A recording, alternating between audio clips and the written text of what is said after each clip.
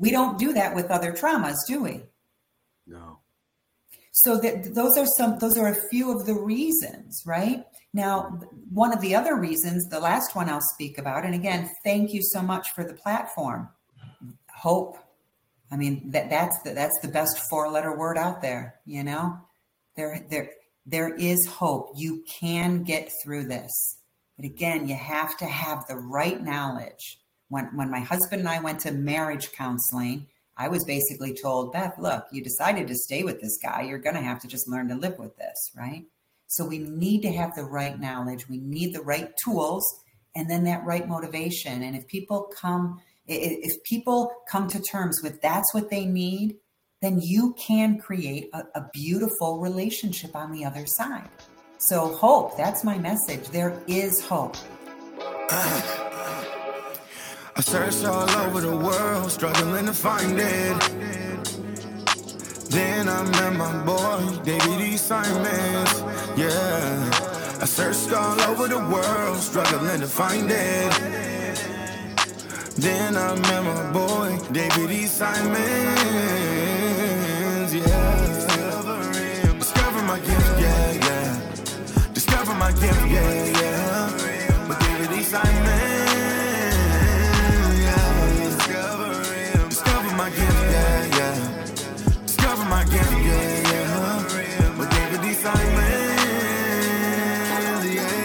Welcome to another episode of How I Discovered My Gift with yours truly, David D. Simons. I am honored and excited to have today's guest on the show. Beth Fisher is a betrayal trauma recovery specialist, guiding couples through the healing process so they can build a new relationship based on trust, intimacy, and mutual respect. Beth has a master's degree in counseling and certifications in NLP, root cause therapy, innate well-being, and post-betrayal transformation. She draws mostly on her personal experience as a betrayed wife who, together with her husband, created a magical marriage on the other side of her husband's infidelities.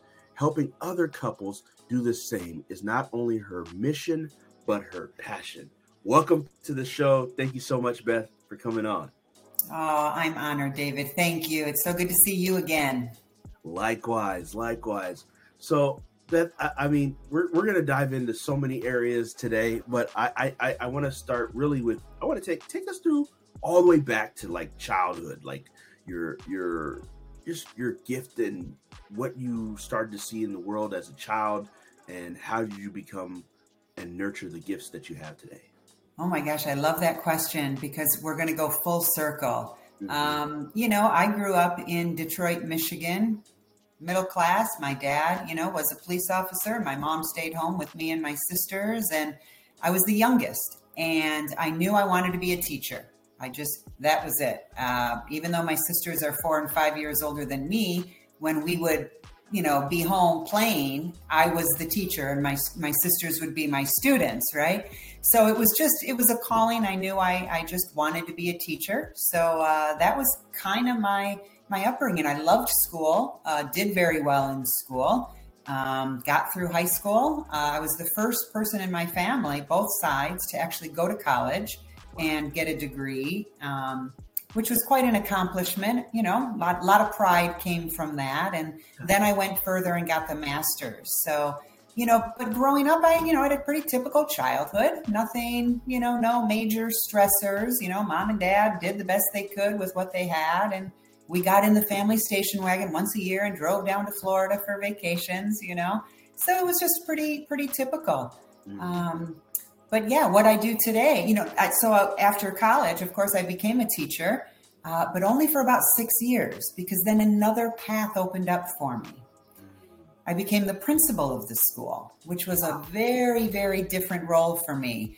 David, it was one of those scenarios like, I've seen the boss's job and I don't want it, So this was of a small Catholic church. And when the pastor had approached me and said, would you consider taking over as principal? I'm like, me? I'm a teacher. I teach junior high science, right? That's what I love. But I did it. And I did that for 9 more years. And I absolutely loved it. I knew being in that environment, and I stayed in that same school, that same small Catholic school in Southfield, Michigan for 15 years. Wow. And I loved it. coming full circle, it's what I do today again. I'm back in the classroom. The students are different. I'm not teaching, chemistry 101, but I'm certainly teaching biology and chemistry when it comes to working with couples. So I had a bit of a gap in between my two teaching careers, but I'm back where I belong, and I feel that. Beautiful said. Wow. So take us through, Beth, and I'm sure you get asked those all the time. How did it lead into this second area of teaching and now teaching with couples? Take us through the nitty-gritty details if you can. Yeah. Because I feel like there are a lot of other people that will benefit from hearing your story. Yeah, and I talk about my nitty-gritty details all the time. There's never any questions that I will not answer from people, because this is such a prevalent state today with couples, that I want to share as much of my story as I can with people, so that first of all, they know they're not alone. Second of all, they know they're not crazy. And third of all, so that they know there is hope. There is another side. If all the right work is done and everybody's coming to the table with the right motivation, you can get to the other side. So to answer your question, David, my husband and I, we had a typical marriage. There was nothing glaring in our marriage. There was nothing no major red flags in our marriage that I would have seen at the time. But we were busy. He worked, I worked, we had 2 kids, he traveled. I used to joke that I was like this single married mom, raising my kids, and my husband would be here on the weekends, and we enjoyed our time together. We're big DIYers. So we laid down hardwood floors. We built a kitchen in our backyard. We were just a typical family until one day we weren't. And there was a couple years prior to this, what we call D-Day, which is Discovery Day. It's a big day in a betrayed partner's world. It's basically when her world crashes. And those last couple years prior to D-Day, I really felt my husband and I were getting distant. And I would ask him, I wasn't blind to it. I would say, hey, honey, what's going on? I don't feel like we're connecting, I don't want to get too graphic here, but I was even talking our intimate life is not like it used to be. And he would say things to me, which were very loving. He would be like, Beth, I love you. We're getting older. We've been together for so long, but you're my only woman. And, and he would say just enough for me to go, okay, well, I guess everything's fine. Well, it wasn't fine. So, this D-Day that happened, my husband had disclosed one evening that there was an infidelity. The whole story would probably take hours, but to give you the, a smaller version of it, that first night that he disclosed that there had been one infidelity that had happened years ago with one woman. The end of that story, and after 3 years of living in just an extreme high trauma state, after 3 years, he finally disclosed the whole story. And there were many affairs. There were actually 6 while we were married. There was some cheating when we were dating. So it was really a pretty big story, but it trickled out over those 3 years. And each time I had a new D-Day, Discovery Day, it was like my world crashed again.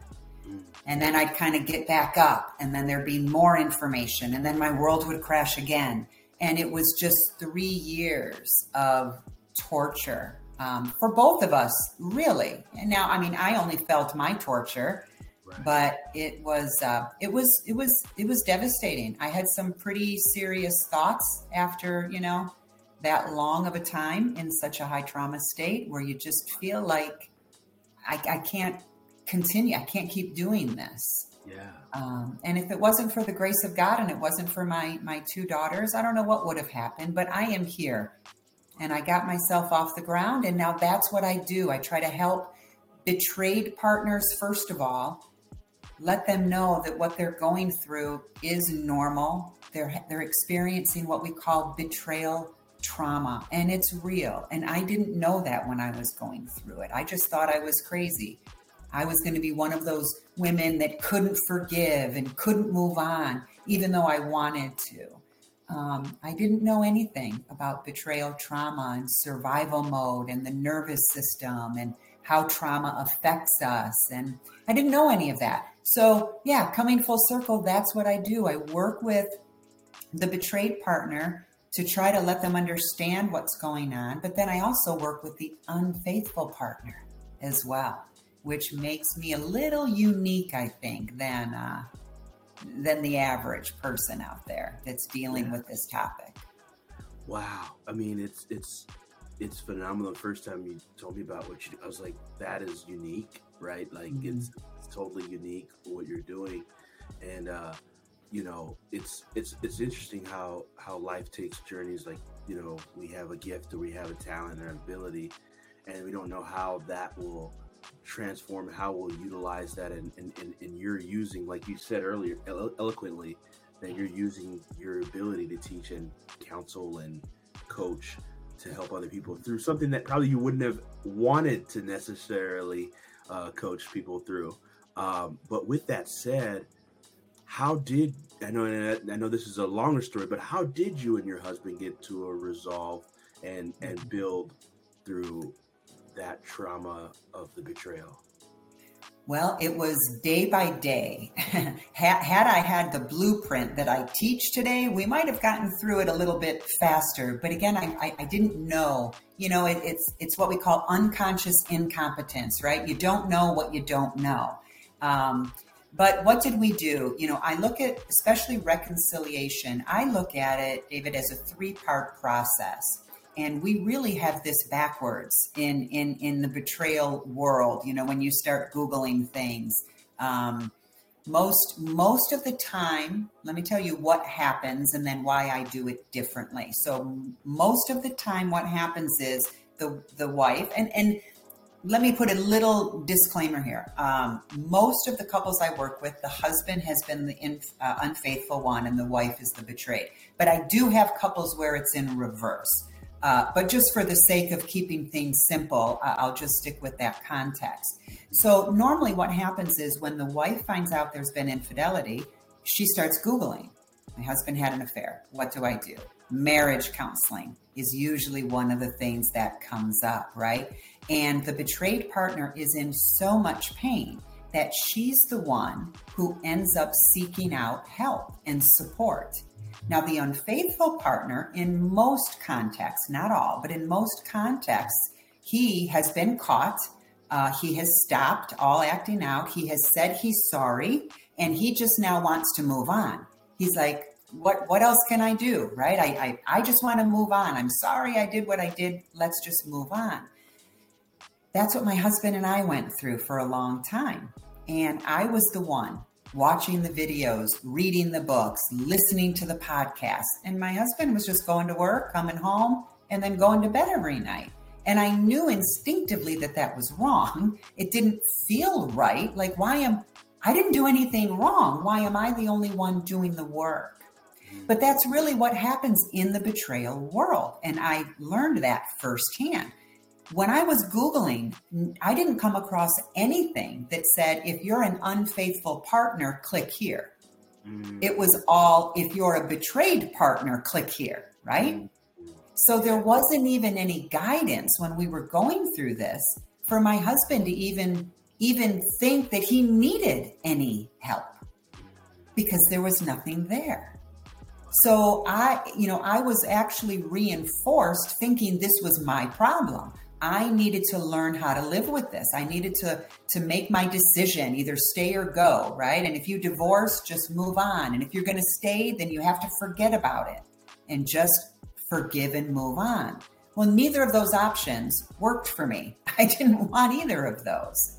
So that's how it works in Google land, right? Which is where we all go, right? Google knows more about us than our best friend, Right.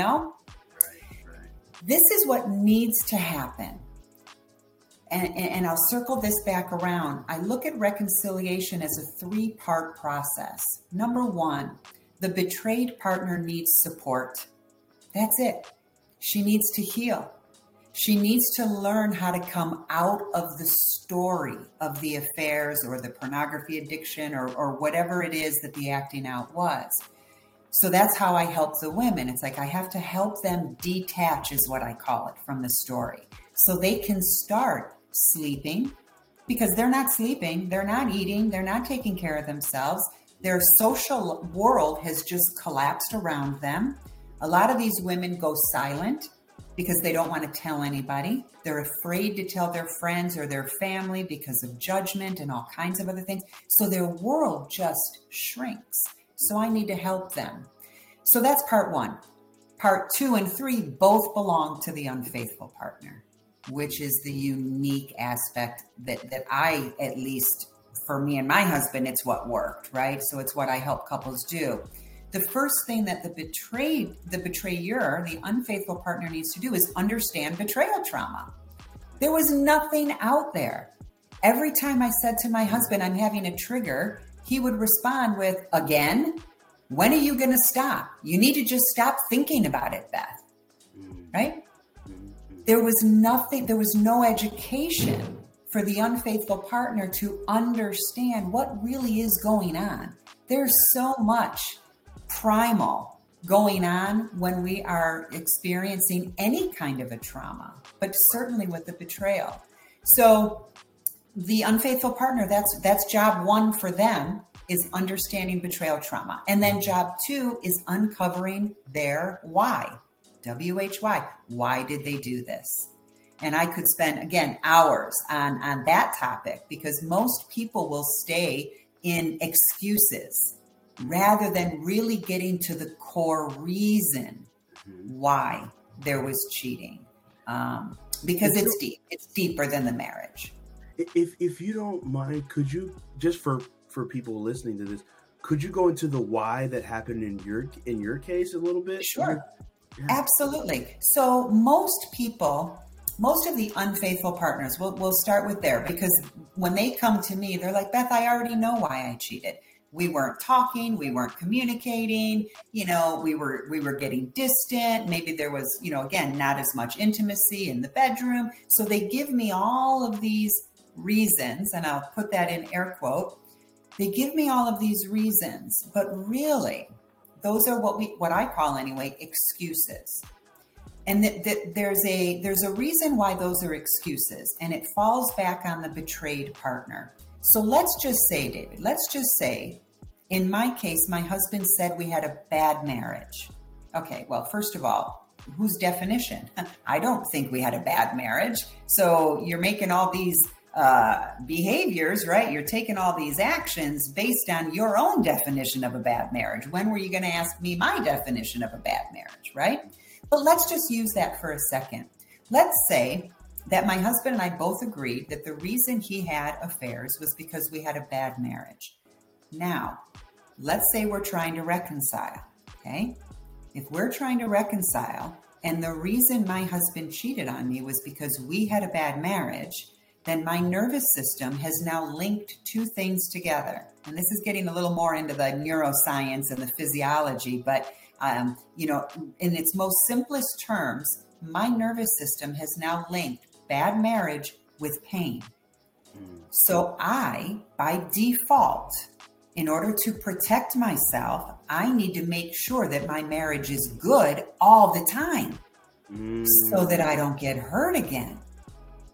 But I can't do that. I'm not a robot. I'm a human, and my husband is going to tick me off every once in a while.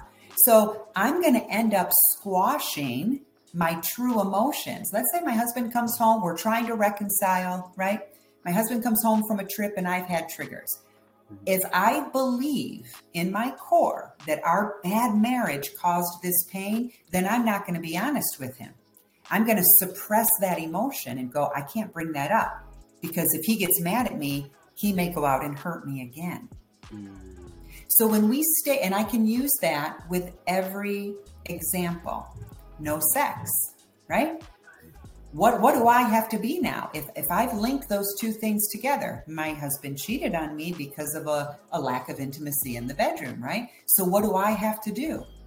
I have to make sure that he is happy with me in that area, or I'm going to get hurt again. So what's interesting is when I'm talking to the unfaithful partner and I ask them, tell me all the reasons why. And they usually give me, 5 or 6, and I break every one of them apart just like that. And go, what you're doing is giving your wife now the responsibility of making sure that you never hurt her again. The core why has nothing to do with the marriage. Wow. And that's a huge misconception out there. Everybody thinks it's a part of the marriage. The things that were wrong in the marriage were symptoms of the bigger problem. They were just symptoms of a disease, if you will. Not that there's a disease involved, but that analogy. They're just symptoms. If we were not intimate in the bedroom, if we were not communicating, if he was emotionally distant, those are things that are deeper than just the marriage. There's underlying reasons for those things. So that's that second part. And that's what I try and help the unfaithful partners uncover so that their wives can feel safe again. Wow. There's no trust without safety. There's no safety without the core reason. And that's kind of the magic formula. That's deep. So what's that third piece you said of that? Yep, it's the why. So the betrayed partner is only focused on her healing. And then the unfaithful partner needs to understand betrayal trauma and figure out the why. I see. Okay. So now look at this now, right? Now we've gone to the betrayed partner has 1/3 and the unfaithful partner has 2/3 versus the old way, which is the betrayed partner has 100% and the husband's doing nothing. He's going to work and going to bed and snoring all night while she's Googling and hasn't slept in 3 days. Wow. This is so deep. So how, you obviously went through an experience of finding this because you went through your own trauma, dealing with this, trying to how did you come to these realizations? I'm curious because this show, we also talk about 3Ds. We talk about discovery, how you discovered your gift, then how you develop it. And you've obviously had to go through a lot of development to learn these principles to help other couples. So what was that development process of you learning what these key pieces are while you're going through your own journey of healing with your husband? Yeah, I think it was the fact that I had this counseling degree. I was able to, there was just a part within me, David. And again, I think it's because this was my mission, right? Ultimately, this was my mission, to help people with this, with this situation. I was able to see things. I just instinctively knew that when my husband said, Beth, come on, we had a bad marriage. What did you think was going to happen? I just instinctively knew that it had to be deeper than that. So I think I developed everything that I learned, I guess, through living it day by day, going, this doesn't feel right. Now, a lot of betrayed partners have those moments where this just doesn't feel right, but they're living through fear. They're afraid of leaving. They're afraid of staying. There's some fears of rejection or abandonment or fears of being alone. Some of those core issues that maybe they've had, maybe there's some unhealed trauma in their past, right? And it's bringing up other fears. So one of the first things I did when I really made up my mind to I call it getting off the bathroom floor, because that last D-Day, I was literally on the bathroom floor, fetal position, screaming to God, I can't take this anymore. I can't do this again. I don't have one more in me. It was almost 3 years of that, right? So when I did finally get off the floor, I just said, I can't do it. If you want to be with me, meaning to my husband, you need to get help. You need to go figure this out. I can't do this. And, I had a wonderful psychologist on speed dial who he didn't deal with the betrayed partners, but he dealt with the unfaithful partners with infidelity. And I said, you need to call him. And if you want to stay with me, that's the only way forward. And then I detached. Just like that, David, I detached. I said, I'm done. I don't care if there's more women. I don't care if there's more D-days. I don't care. I need to focus on me, because if I don't start sleeping and eating and taking care of myself and taking care of our children and becoming calm again with the world, stop waking up angry every day, stop waking up crying every single morning. If I don't do those things, I'm not going to survive. Wow. Jeez. So it was a mindset shift. Yeah. Wow. That's profound. And in regards to that, right? Because, you know, a lot of people, and even from a spiritual standpoint, some people also have the prescription of like, oh, that's it. We're done. You know, like it's out the window. Doesn't matter how much I love you, how much I care about you. It's a wrap. So like, if you could take us into that, you know, how yes, you did detach, but you also were willing to be committed to the relationship. This, you know, as long as your spouse was willing to show forth their commitment. So what do you run into with people having that philosophy? And what is your personal philosophy on that? You know, hey, you know what? Do I throw this out? It's done. Obviously, you don't believe that, right? Which is great. But what about couples who come to that, you know, and how do you navigate through that? Yeah. So it's an interesting question that I get a lot, right? Like, at what point did I decide to stay? Okay. I never wanted to leave. Now, this is what's interesting about it, David. Had I been healthier, I would have left. Had I been healthier, I would have left. Why? And it's not that I would have left, it's that I would have enforced that boundary a heck of a lot sooner. But I was living through some fears. Again, like I just mentioned, right? I had some fears of being alone, some fears of judgment, some, you know, fear of failure. I had some of those fears, and that was driving me. It was almost a driving force that said, you need to stay. If I hadn't had those fears, I would have put that boundary in place after D-Day 1 and said, oh my God, you need to get help yesterday. And if you want to stay with me, that's your path. But I didn't do that because I wasn't as healthy as I am today. Now, I know that's kind of an roundabout answer. So let me talk about changing. When I, you know, even like on social media, when I post like on Instagram or Facebook or wherever it is, inevitably, there's always going to be somebody who's like, you need to just leave. Stop telling these women that there's a chance. Their husbands are never going to change. Cheaters never change, right? I get really frustrated with those. I don't respond anymore. It's like, okay, you know, everybody's got their own opinion, right? But in order to do what I do all day, David, I have to believe that every human being has two parts, right? A core version that is the best version of themselves that's been buried underneath years of fill in the blank. But I have to believe that there's a core part of all of us, the person we were meant to be, the people we were born to be. That's at the core of all of us. And it just, like I said, it kind of gets buried underneath traumas and stress and unmet needs and all these other things, you know, when I'm working with clients, that we just kind of, I call myself an excavator, right? I need to excavate all that stuff so we can find that core version.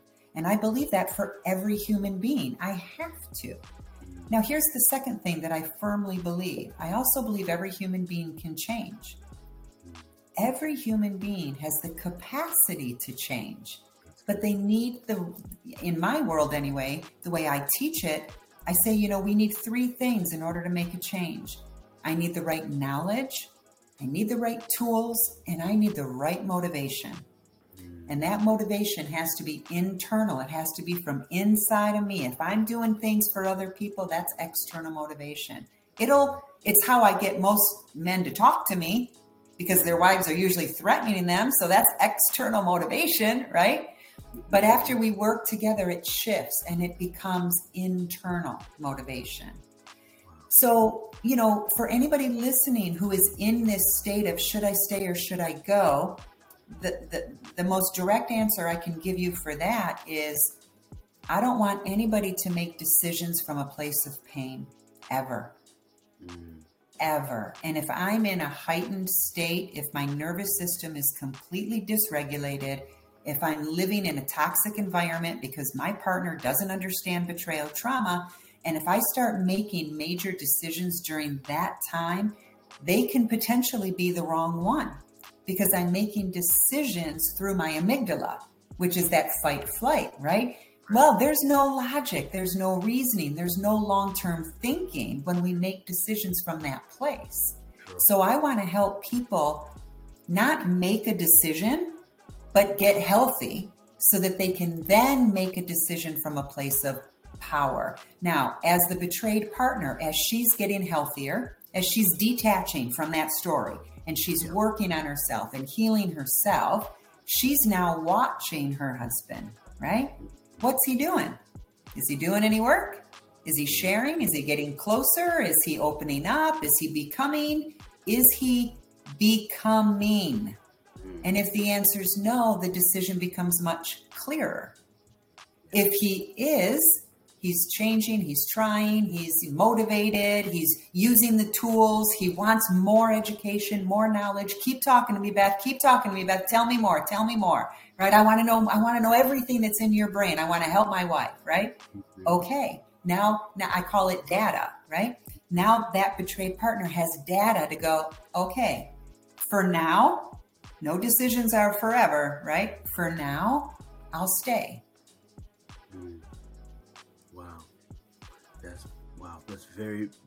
That's such a well thought out process you have for helping people. It's not black and white. It's very, if this, then that, and that's right.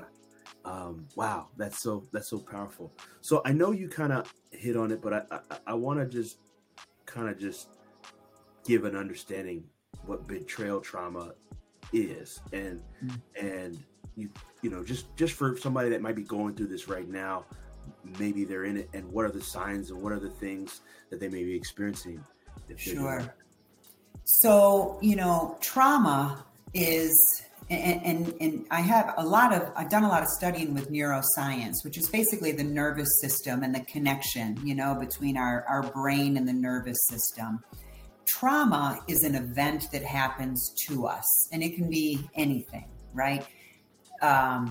It can be big traumas. It can be small traumas.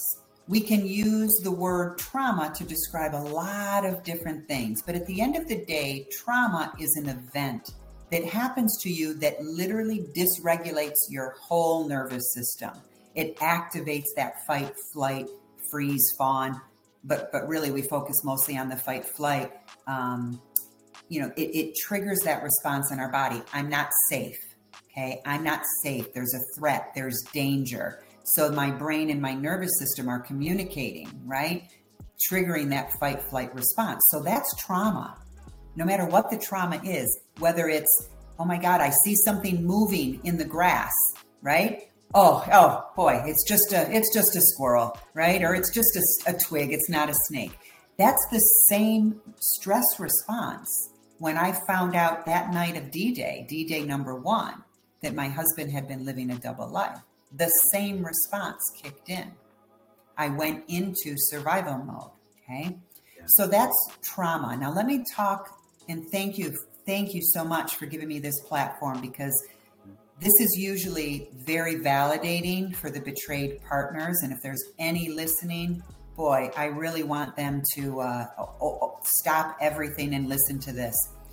Betrayal trauma can actually be considered worse than other traumas out there. And if we think about really traumatic things that can happen to an adult, right? There's some pretty bad ones that we don't need to talk about. Everybody watches the news. There's trauma that happens, right? Betrayal trauma is unique for a few reasons, and it's unlike other traumas. Number 1, with betrayal trauma, your past changes. Just like that. That night of D-Day number 1, when my husband sat with me and said, Beth, I need to tell you this. My past changed. Literally changed. And people don't respect that enough, because unless you've lived it, you don't really know what that feels like to lose your past. Wow. So it's the number one difference between experiencing trauma from a betrayal and experiencing trauma, let's say, from death. So, a very sad story. One of my best friends for about 40 years, his wife passed away unexpectedly, literally 3 days ago. He's in a trauma state. He's experiencing major trauma. But guess what? All of his beautiful memories with his wife are all intact. Every memory is the same. There's no changing. With betrayal, it changes because there's been lying. The betrayed partner goes, who am I married to? I don't even know who you are, right? So when your past changes, that's traumatic in and of itself. So again, for any of the betrayed partners out there who may hear this message, losing your past is trauma, and it makes betrayal trauma more intense than, say, some other traumas. There's another reason betrayal trauma is so unique, and it's because the person that hurt you, let's say the perpetrator, right, is somebody you picked. You handpicked. Maybe you handpicked this person out of dozens. Right. Technically, you handpicked them out of millions, right? But you handpicked this person to have your back. That's right. Not only did you handpick this person, you stood up and made a vow with this person to honor and cherish and be faithful for the rest of your life. Okay? We don't do that with other traumas, do we? No. So those are a few of the reasons, right? Now, one of the other reasons, the last one I'll speak about, and again, thank you so much for the platform, is trust. Yes. Completely gone. Yeah. Completely gone. So my past has changed. The person that's caused me this pain is somebody that I picked, right? I don't trust this person. I don't know what they're saying, who they are. My world is upside down. So betrayal trauma is very unique in those aspects. Now, let me add one more unique thing, okay? If I'm trying to reconcile, now I'm living with the perpetrator. Whew. That's rough. I'm living with the perpetrator, right? Wow. So give me other traumas where the victim, and again, I'm talking adult traumas, right? Where a victim lives with the perpetrator and lives with the perpetrator who doesn't even believe she's a victim. Whoa, that's heavy. You don't know how many times my husband said to me, Beth, you're crazy. Beth, you need to get over this. Beth, you are stuck in the past. You need to just move on already. Beth, you just need to forgive me. So not only am I living with the perpetrator, but the perpetrator doesn't even believe I'm a victim. Wow. Woo. You're speaking to so many people right now. I just know it. I know it. There's some people that are hearing this that are being comforted right now. Oh, good. Can you speak about that piece of trusting your husband again? Because how do you get back to that? Like, and is there an arrival, right? Like, maybe it's a constant process. I don't know. I just wonder, I know listeners are wondering, like, how did you build the trust with your husband again? And how can others build the trust with their spouse again? Absolutely. And here's another thing, David, where we have it backwards. So let's take me back, during those 3 years, right? I didn't trust my husband as far as I could throw him. Not only did he give me this one bit of information, but then there was I had 12 D-days in those 3 years, right? How do you trust after that? I mean, this was a man who was saying to me, Beth, that's it. I swear to God, there's nothing more. You know everything. And sure enough, 3 months later, I found out there was more. So, I have, again, somebody looking me in the eye saying, you know everything. And then finding out that was a lie too. We have trust backwards. This was never about me learning to trust my husband. Never. It was always about my husband learning to trust me. My husband never trusted me. When we really think about trust, talking about betrayal in couples, okay? When we think about it, I, as the betrayed partner, trusted my husband completely. He traveled for work. I mean, I trusted him every minute of every day. It never dawned on me. It wasn't even like on my radar. Forget red flags. I didn't even have pink flags. It wasn't even in my wheelhouse. But he didn't trust me, did he? What is trust? Honesty. Honesty, right? I trust that what you're telling me is the truth. Yeah. So he never trusted me. Now let's go back to the why, okay, that we were talking about a little bit ago. Part of the why, a common denominator with the men that I work with, is that they don't trust. Most of them, when I ask the question, who do you trust the most in the world? How did you learn trust as a child? Most of them are like, I never trusted anybody. I had nobody I could count on. I didn't have anybody to depend on. Or I trusted my mom, but not my dad. Or I trusted my parents, but not my uncle. And, trust is a huge factor in the why. Because honestly, at the end of the day, if my husband had trusted me, he would have been sharing these feelings that were happening way before the first affair. But he didn't trust me. So I didn't have to learn how to trust my husband. He had to learn how to trust me. And the more he trusted me, the more he opened up to me and became vulnerable with me and shared his why, his learnings, his understanding, his deeper core wounds, right? The more he shared those with me, the safer I felt in my nervous system, right? The threat is going away. He's not angry. He's not defensive. He's not yelling. He understands betrayal trauma. He's doing the work. He's figuring out the why, right? The more that happens, the more my nervous system calms down and I start to feel safer. I'm not going to trust anybody if my nervous system is out of whack. My nervous system is what tells me whether or not I can trust. That gut instinct that we talk about, right? If my gut instinct is saying he's not trustworthy, then guess what? He's not trustworthy. So we have it backwards. Betrayed Wives, one of the very first programs I did when I started to detach was a trust. I forget what it was even called, but it was something about trusting after betrayal. And I fell for it, hook, line, and sinker. I think I even paid $97 or something to take this 5-day, whatever it was, right? Little course. I was sucked into it too, thinking I needed to learn how to trust him. It's like, no, on the other side of this, it was a huge aha moment for me. It's like, no, he needs to learn. First of all, he's got to learn who he is, who's his core, what's been burying that core version of him. He's got to figure that out on his own. That's not my job. He's got to do that. And as he gets rid of all that, he shares with me and then he learns to trust me. Then I learn to trust him. That's how you build a whole new relationship on the other side. It's pure trust, pure honesty, pure vulnerability, but it's the unfaithful partner to the betrayed first, not the other way around. Wow.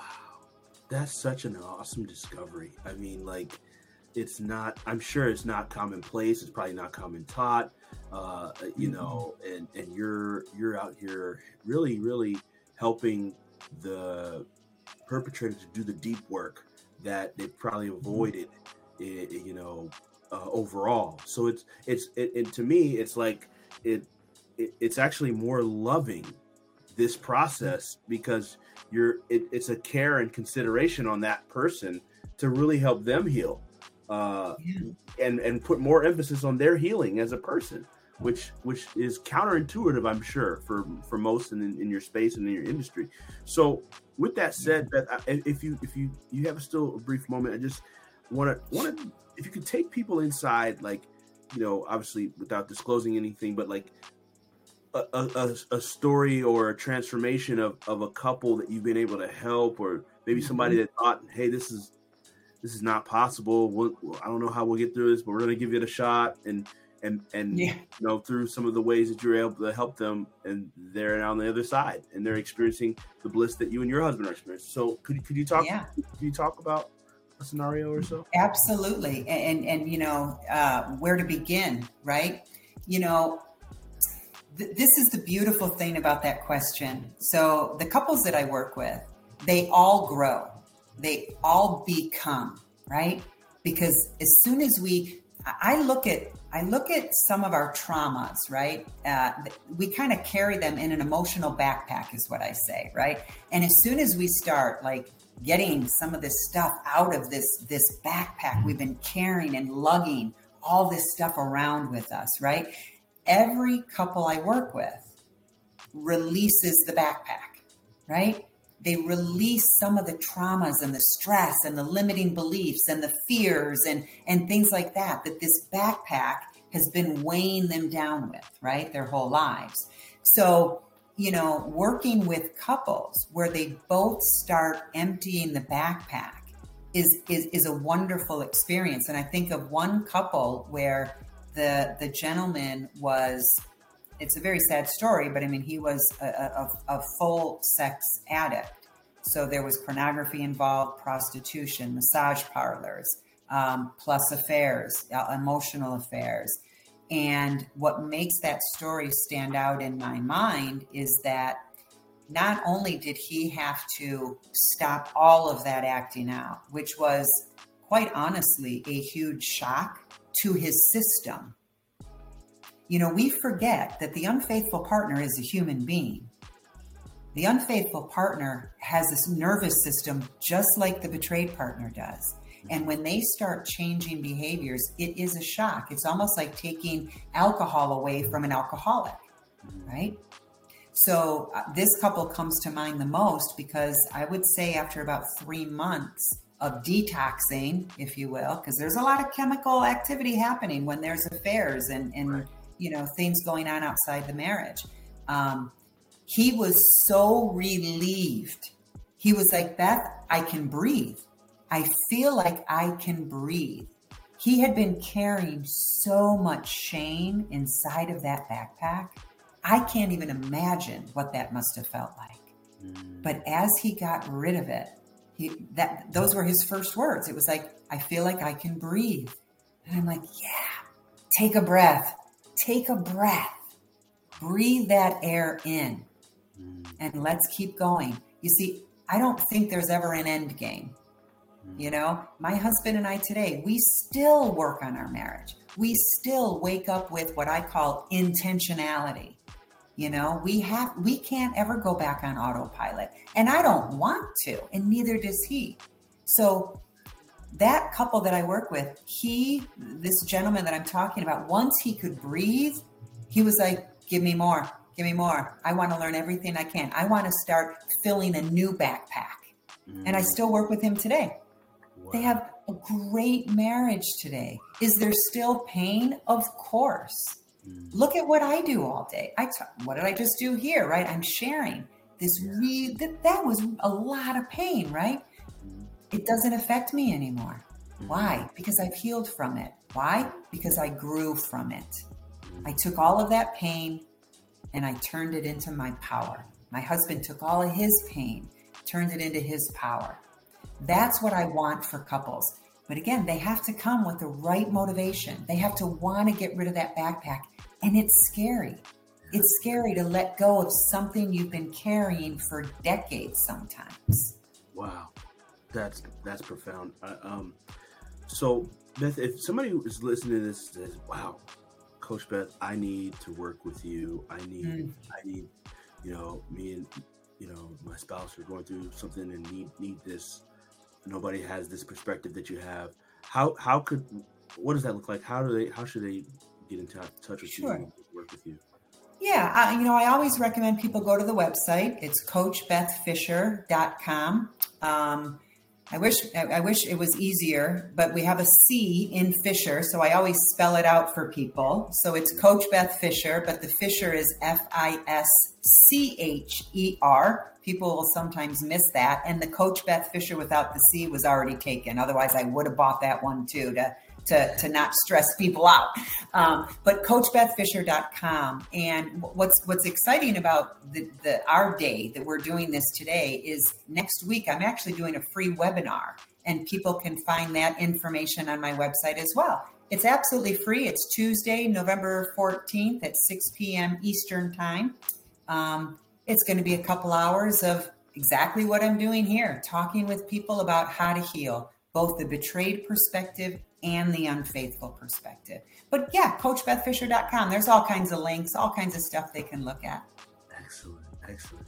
I got two final questions, if that's okay. To just wrap Sure. up. The first question is, if you're speaking to a room right now of people, you're envisioning there's a room of, both the betrayed and the unfaithful partner, and you're speaking to a room of thousands of them, what is the one message you would say to them as a unit to them? If you had only a moment to share that one thing, what would that be? Hope. I mean, that's the best 4-letter word out there. There is hope. You can get through this. But again, you have to have the right knowledge. When my husband and I went to marriage counseling, I was basically told, Beth, look, you decided to stay with this guy. You're going to have to just learn to live with this, right? So we need to have the right knowledge. We need the right tools, and then that right motivation. And if people come to terms with that's what they need, then you can create a beautiful relationship on the other side. So hope, that's my message. There is hope, but people have to do the right work. I love that. That's right.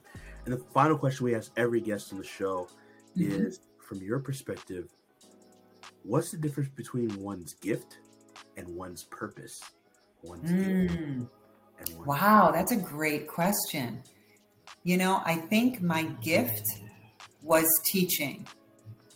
It was just something that I always wanted to do. I had a 13-year gap where I did not teach. We owned a business that had nothing to do with teaching, really, in between my teaching career and my D-Day and starting all of this, right? So I think my gift is teaching. My purpose is spreading this message. I think betrayal it's devastating for all those reasons I just said. We have a generational issue with dealing with betrayal. For example, my parents' generation, you didn't talk about it. You didn't go to therapy. You swept it under the rug. So I'm kind of, my purpose, I think, is sharing that message that there is a healthy way to deal with infidelity. Whether or not you stay married or not, both people need some healing. The betrayed partner needs to heal and the unfaithful partner needs to heal. Otherwise, they're taking those situations to their next relationship. So I think my purpose is to spread the message that betrayal trauma is real and there is hope and you can get to the other side if you've got the right stuff. Knowledge, tools, motivation. Wow. This is profound. Beth, thank you so much for what you shared. I know lives are going to be impacted by this episode, and we truly appreciate you being on the show. I appreciate the platform, David. And now that I know you and listening to your things, thank you for what you're doing as well, for the community. I appreciate that.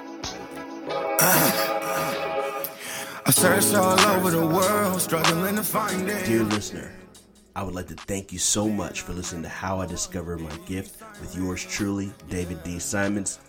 As a token of my appreciation, I would love to give to you my most important piece of work to date, and it's called the Purpose Gift Tape. It's a motivational mixtape geared towards helping you to identify your gifts, which ultimately lead to you discovering your purpose. This is a 6-track album I poured my heart and soul into. It includes beautiful beats and amazing spoken word over it, and I'd love to give that to you as a free gift, as a token of my appreciation for being a part of the community. So to get your copy, all you need to do is go to podcast podcast.davidsimons.com. That's podcast.david, the middle initial D, Simons, SIMONS.com, and get yours today. Thank you for being a listener. I'll catch you on the next episode. How I Discover My Gift with David D. Simons is proud to be of the amazing and illustrious Alive Podcast Network.